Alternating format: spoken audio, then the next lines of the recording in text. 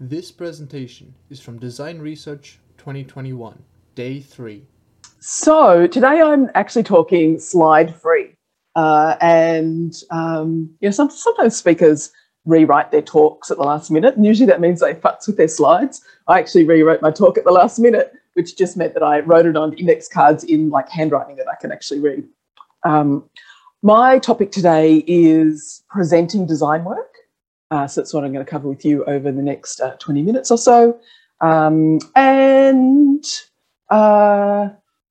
reason I, am a person who can talk about this thing is that in being a designer for an exceptionally long amount of time, I have clearly spent a lot of my time standing on my feet, sitting on my bum, headphones in, headphones out, showing off things that I have created, or that my team's created, or that somebody else has created. I've also led designers, and I've also grown and taught designers in making their presentations better. So that's what I'm going to cover off. Now, the reason that I think that this is both a thing to talk about generally and a thing for me to put a bit of emphasis on is that we present a lot. Like I have literally spent already this week 5 hours showing work back to my clients and stakeholders. Over my career, hundreds and hundreds and hundreds of hours showing work. And it's not just that we present a lot, but that the presentations we do are what people make decisions with. So if we, mess up a presentation, the decision that you wanted out of that may not happen. So it's super important for that reason as well. And the other reason to talk about it is I don't think people are taught to do this. I certainly don't see it in the education programs that have been otherwise developed that I teach, and I don't see it taught in other education programs. I think a lot of designers either kind of pick it up as they go, or they don't pick it up as they go. So it's also worth talking about things like that we're not necessarily, kind of structuring into our education.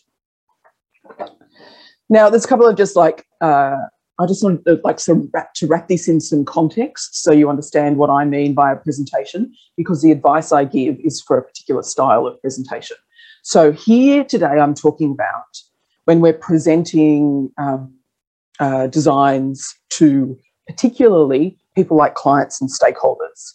That means I am not talking about presenting designs to your colleagues in a critiquey kind of way, because that you will do in a different way to some advice I'm going to give in a moment. So presenting to clients and stakeholders, and I'm primarily talking about things like wireframes and prototypes, design concepts, not necessarily research, though there's certainly tips here that will help you present research better, and not necessarily something like brand, which I don't do, but when I see it presented, it has an entirely different way of telling the story. So not that. So that's just some wrapping, the talk in a bit of context so you know what I'm actually talking about in presenting design work.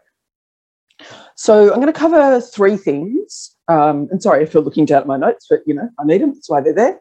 I should have stuck them on my wall like a teleprompter. That would have been good, wouldn't it? I'm going to cover off how to prepare the audience for your presentation, how you can actually present so that, you present really well, they understand what you're talking about, and exceptionally importantly, how to teach your audience how to give good feedback. And I'll explain why that is super important in a couple of spots as I go. So they're the kind of three main topics.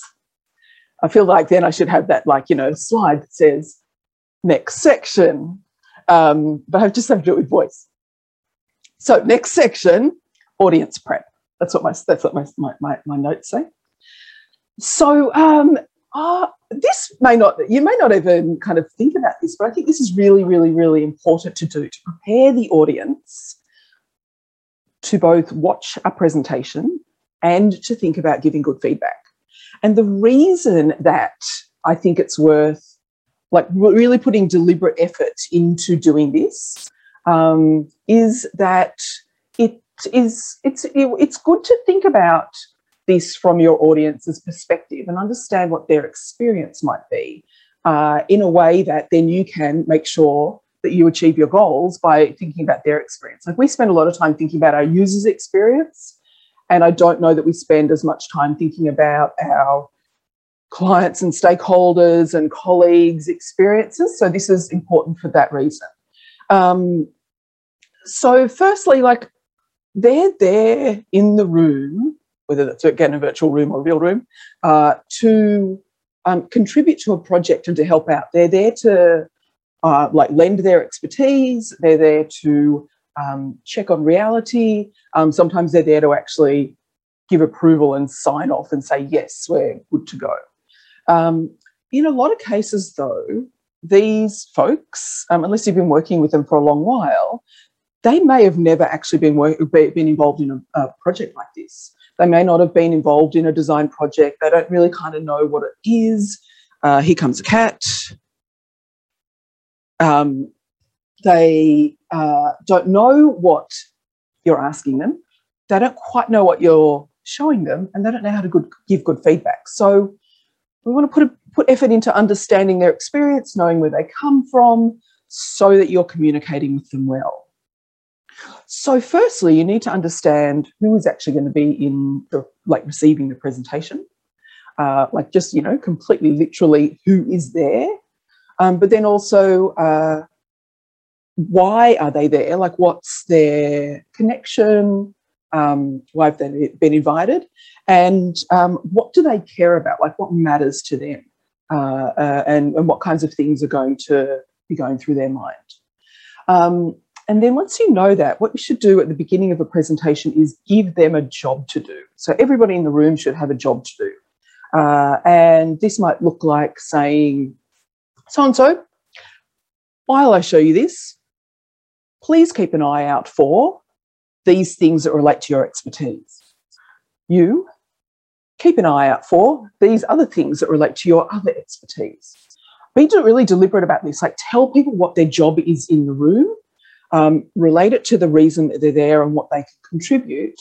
And then when they're looking at the thing you're about to show, instead of just kind of them thinking through like kind of, oh, I don't know what's going on, I don't like this colour, they'll be like, okay, right, I'm going to look for my stuff.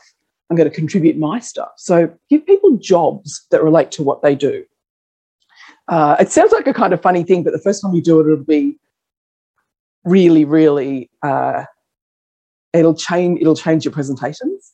And it also immediately makes them feel valued and understood. Like they know why they're there, and that you value their experience. So thinking about presenting, like actually doing your presentation end to end, the first part to explain is the problem that you're solving. Don't dive into showing a solution before you reiterate the problem. This does a couple of things. It sets the context. It can give a bit of scope if you're, if you're trying not to, if you're, showing something specific and not going out those boundaries. And it also lets you reflect back and show that you've understood what you've been asked to do. So it does a couple of things there that starts building confidence. So first explain, what is the problem you're solving, using the terminology that your client uses as well. So show that you understand and understand the jargon. So first counterintuitive tip, start at the end. And what I mean by that is show the solution that you came up with. And you still might be thinking, yeah, duh. But the thing I often see is people showing the process they went through. So they'll say, since we last talked to you, we did this research and then I did this thing and I sketched this stuff and that didn't work so well. And then I sketched this other thing and that also didn't work so well. But then we got to here. And you might be going, nobody does that. I've literally seen so many designers do this. And me, like watching them as a stakeholder or a manager, I'm like, what am I meant to be looking at? So instead of showing anything in between your start point and your end point, just show your end point. Just show the thing that you came up with. So the conversation thread is then, here is the problem that we attempted to solve. Here is the solution. If people want to know what happened in that middle bit, they will ask you good questions about it. Now, the thing that, that people often say to me, and I'm not looking at Q&A, but this is the thing that usually pops up right now, is like people go, but I need to show my process to show my value. And my answer to that is, you need to show your solution to show your value. Honestly, most people don't care about your process. They might care that you've considered particular things and they will ask about those. But process does, I think it's like rarely matters to the people on the other end that are listening to you. So also in the presentation, the way to actually show off this thing is to present it as a person doing a thing. And again, you might be like, yeah, sure. But what I see most people do, and I actually did this yesterday, but for a really particular reason, what most people do is show the screens they've come up with. So they do what's called a real estate tour. So there's the logo and there's a filter and there's the carousel with the products in it, and here's a map and here's a thing, and then we go to the next page. I have to be careful not to talk with my hands. And here's another thing, and there's the product and there's the related stuff, and give like a real estate tour of the page. And what happens with that is that people are like, whoa, what am I looking at? If you do the like a scenario-based approach where you show a person doing a thing, so what you do is you say, okay, and this is the example I use in my book, because I'm really bad at making up examples on the fly. Jared has a 3-year-old and who's growing out of their clothes and needs to buy new clothes. He likes to buy secondhand because kids' clothes are expensive, and also just likes to buy secondhand.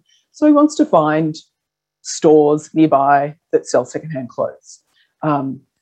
He goes to this thing, whatever the thing is, and he sees this thing and he's like, okay, that's a good store. Let me learn about that. And he looks to see how close it is and whether it's got parking, etc., etc. So you tell a story of a person doing a thing and show the screens or whatever your designs are as it goes. And then, this is also counterintuitive, then you go back to the start and you do it all over again. You might like vary it a tiny bit so it doesn't sound like you're literally repeating yourself. But what's happening in the stakeholders' heads is, what's going on? Because to you it won't feel fast, but to them, they've never seen it before. So they're doing, there must be a cognitive principle that I don't know the name of, where the first time you do anything, it feels really slow. Sorry, opposite, it feels really fast. And the second time you do it, like it feels, I'm probably getting that backwards, but you know what I mean. So show them through once, go back to the beginning and show them through again. The second time, because they're oriented, they understand the story and they've started to see some of the screens, they can actually start paying attention and really focusing on what they're looking at and the tasks that you've given them. And then you might do a third run through, potentially showing like an alternate like mode, or showing it for people who have different abilities. So you can do it that a third time, but definitely do it twice. If you run through something once and then ask for feedback, people are still reeling from it, going, oh, I don't know what happened there. So give it some time. If you need to show off something, like really focus in on a piece that you want some detailed feedback, again, go through the scenario first and then go back and say, and so now I want to show you how the map works in a bit more detail, because then they've got it in a scenario in their context and know where to focus. So the last chunk of this, as I foreshadowed, is all about getting good feedback from your clients. So I would imagine that everybody here has had a moment in their career where they've asked for feedback and you've gotten weird questions, weird comments, things that you thought were already resolved, Things are just like, I have no idea why you're even asking me that. It seems to have nothing to do with what I showed. And the reason that this happens is when we haven't primed our audience up front, given them jobs, and they're like, oh, I'm in the room and I'm clearly here for a reason and I've got to contribute something. And some of the other reason it can happen, especially if you're giving feedback on something that you think is resolved, is that you haven't given them time to reflect and give feedback properly in previous processes. So that's why you can get bad feedback. But also, as I said at the beginning, a lot of our stakeholders have never done this before.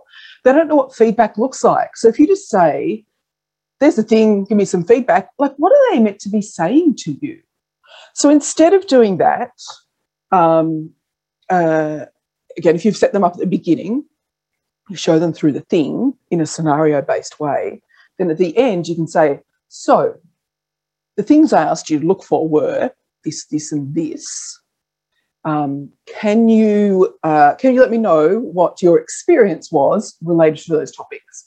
And, encourage them to give like concrete, detailed feedback, not just, oh, I don't think this will work. Well, why won't it work? Who won't it work for? What's the thing that I don't know about? So get them to be really concrete and specific. And as they give feedback, they'll learn from each other. But don't ever get to the end and say, so did you like it? Or what do you think? Like, if you ask those questions, if I mess up even when I know this process and accidentally ask those questions, I get weird answers. I get things that are unrelated to expertise and unrelated to experience. The other super, super, super important thing to do with feedback is don't ask people to sit through a presentation, write stuff on sticky notes, and then kind of brainstorm it on the wall to solve it. It's too quick. They need to understand what they've seen, reflect on it, think about the context and, what else might matter, and then give feedback. So I'm the one who will raise things that, the team think are resolved, because if they've made me go through it and give feedback at the time, I walk out of a meeting going, yeah, but, it won't work with that data and the content doesn't really support it. And I know this other thing that you probably don't know, and I'm going to come back next meeting. And I literally do this to people. And I say, I know you think you've like wrapped that up, but here are all the other things I thought about in between, because I can't do it on my feet really quickly. So give people time to go away and give feedback. And this, of course, then means setting up a mechanism to do it. But that's part of your work, is to set up a mechanism to let feedback happen. The other really important thing to do here with feedback is to have a good and rigorous process in your team around what do you do with it? Like, how do you assess it? How do you say, we're going to take this one on and accept it and do something about it. We're going to park this one. We're going to not do that one. And then communicate back to clients and stakeholders what you've done with their feedback. Because if you have asked, even with a good structure, if you ask for feedback, they've given it to you, and you appear to have ignored it, they're not going to do it twice. They might do it twice. They're certainly not doing it 3 times. If you have set up a structured feedback process, have asked for feedback, have listened to it, and have clearly said, thank you, this is what we heard, this is what we're doing about it. These are the things we're not doing anything about, because they will respect you. They may not like that you're not doing anything about their things, but they will at least understand that their contribution went into a process, and that you have reasons for excluding their suggestions. And that actually needs rigor in a team and a process, and it needs a really good understanding of like what you're doing and why you're doing it. But that'll make you better as designers anyway. So they're my 3 big tips. Prepare the audience ahead of time. So both prepare for the audience and prepare them to be ready to give feedback. Start at the end of the work. I've got 4 tips. Show a person doing a thing, not a real estate tour of the screens. 4 fingers, and set up a structured feedback process.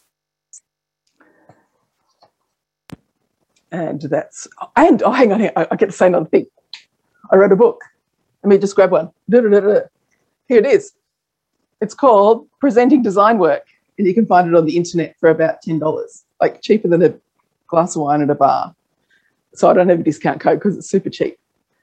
It's skinny. Look how skinny it is. You can read it in, I don't know, probably 2 times as much as you can listen to me talk about it. I always forget to do the self-promotional bit, which is literally what talking is meant to be about. Yes. Thank you very much, Donna.